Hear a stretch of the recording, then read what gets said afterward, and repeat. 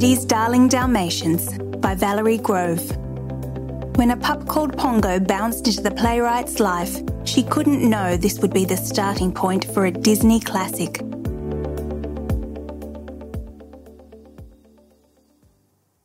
Author Dodie Smith sat down nervously in the London cinema. It was Christmas 1960, and this was a special preview of Walt Disney's animated film 101 Dalmatians. What would Disney's artists have made of her distinctively English story, The 101 Dalmatians, written for English children about dogs in England? From her time screenwriting in Hollywood, she knew how stories were adjusted in translation to the big screen. Dodie's nervousness increased when she saw that instead of her young couple, Mr. and Mrs. Dearly, setting up home with their dogs Pongo and Mrs. Pongo, Disney had created a pipe-smoking, songwriting bachelor looking for a wife.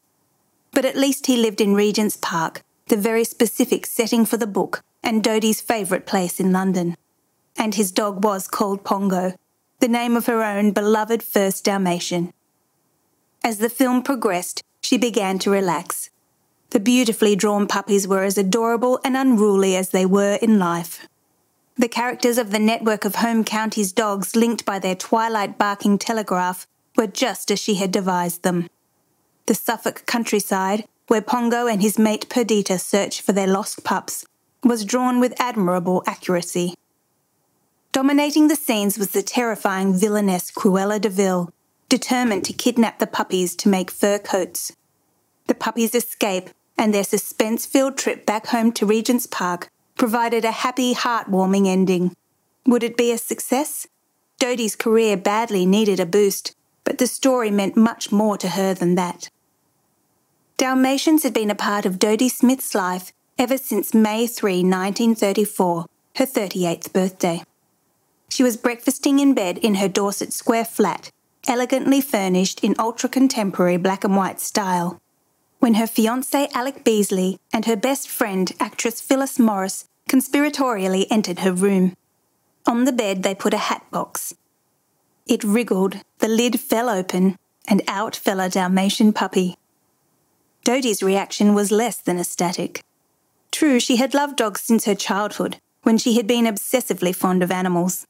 Now, after an unsuccessful struggle to be an actress and a job at a London furnishing shop where she had met Alec, she was at the peak of her fame as a playwright, 4 years after her first big success, Autumn Crocus. A strong-featured brunette, just 152 centimetres tall, she always dressed up for her first nights, sometimes in a white satin gown with a black velvet bolero and white camellias, when she would joke that all she needed to complete the picture was a Dalmatian. But she wanted to choose one for herself, preferably a tiny puppy that had not yet got its spots, not this lolloping creature with enormous paws. Besides, she was rehearsing her third play, Touch Wood, and couldn't cope with house-training a puppy.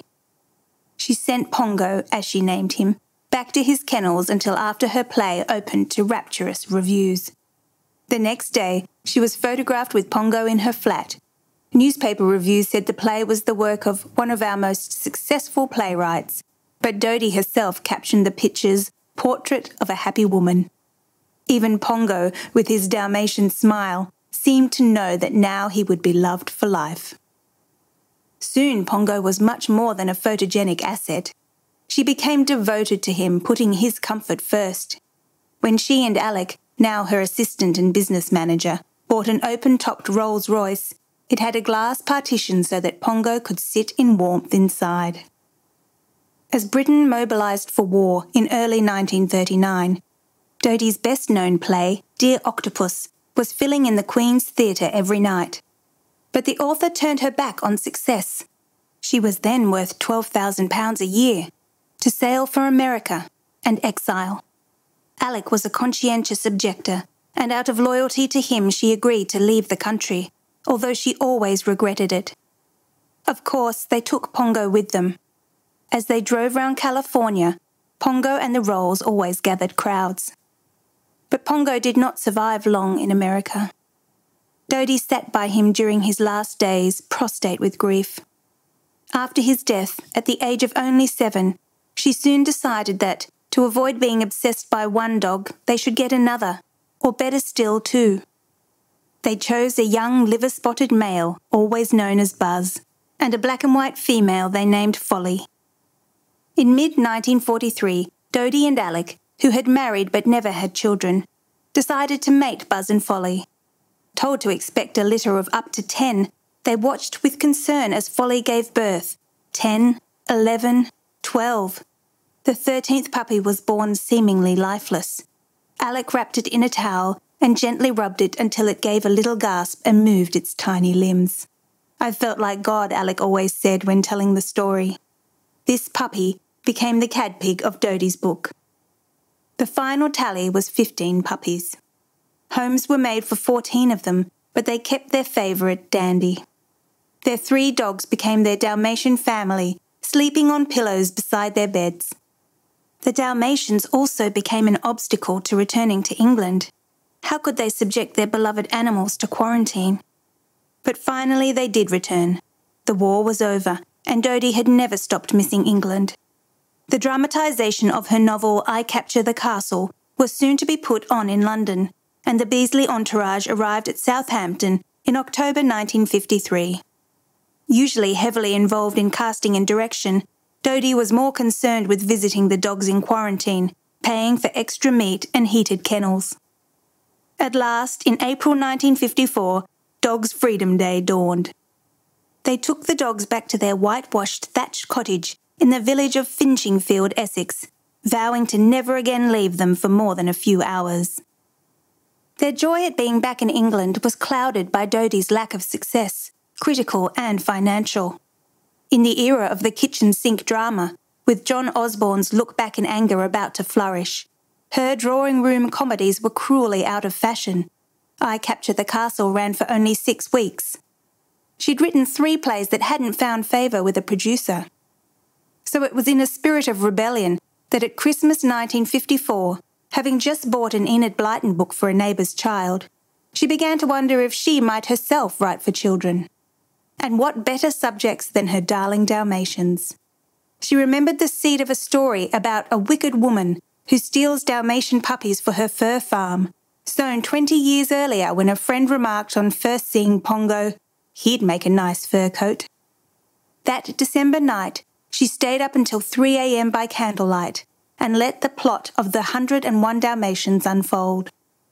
In 7 weeks, she had completed the first draft of her tale of Pongo, a canine Sherlock Holmes, and his quest for the puppies stolen by the evil Cruella and incarcerated in a forbidding mansion called Hell Hall. She never thought she could write a little book about dogs, but in the end it wasn't difficult. Those dogs and the countryside through which they travelled were all so dear to her. Her publisher, Heinemann, engaged twin artists Anne and Janet Graham Johnston to illustrate the book. They drove to Essex to observe Dodie's 3 Dalmatians, capturing the breed's athleticism and graceful horse-like gait in brilliant drawings. Ever a perfectionist, Dodie insisted that the cottages, farms and villages in the background also had to look right. The book, which appeared at Christmas 1956, was an instant success. Then came a dramatic development. The Walt Disney Organisation offered $42,000 for the film rights. The film cost $5.8 million to make.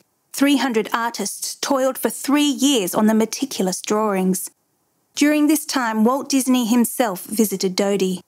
He described how his people had feared that the scene in which the starving puppies are suckled by some kindly cows might cause offence, but he had insisted on keeping it.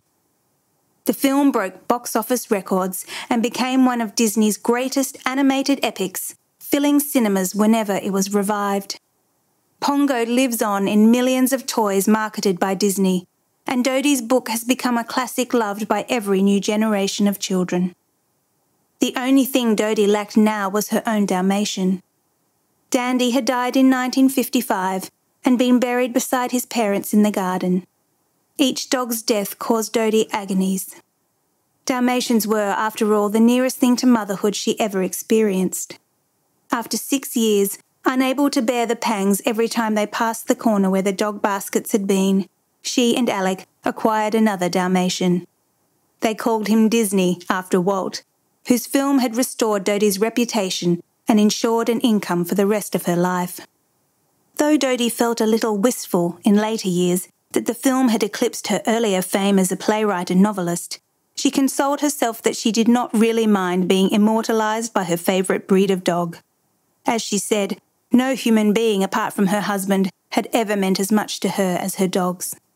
As one grows older, one tires of many things and people, but one will never be too old for dogs. In the last years of her life, there were 2 more Dalmatians. The last one, Charlie, was an unusually vicious, teeth-baring character who stole food, bit people, and could knock Dodie over with ease. But towards the end, when the widowed Dodie, frail and bedridden, was alone in her cottage, he would guard her bedside.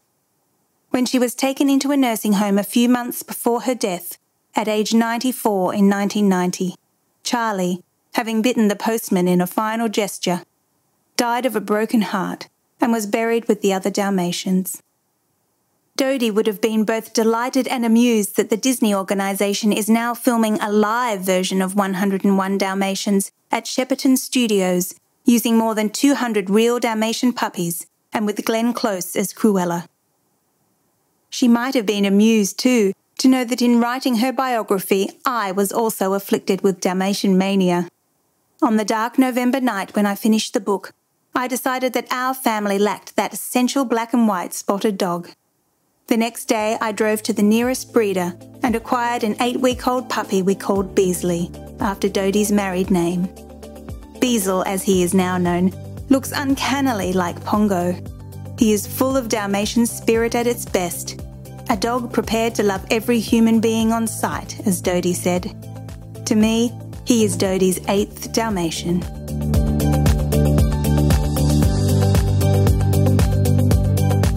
For more RD Talks, visit readersdigest.com.au. Brought to you by Reader's Digest Australia.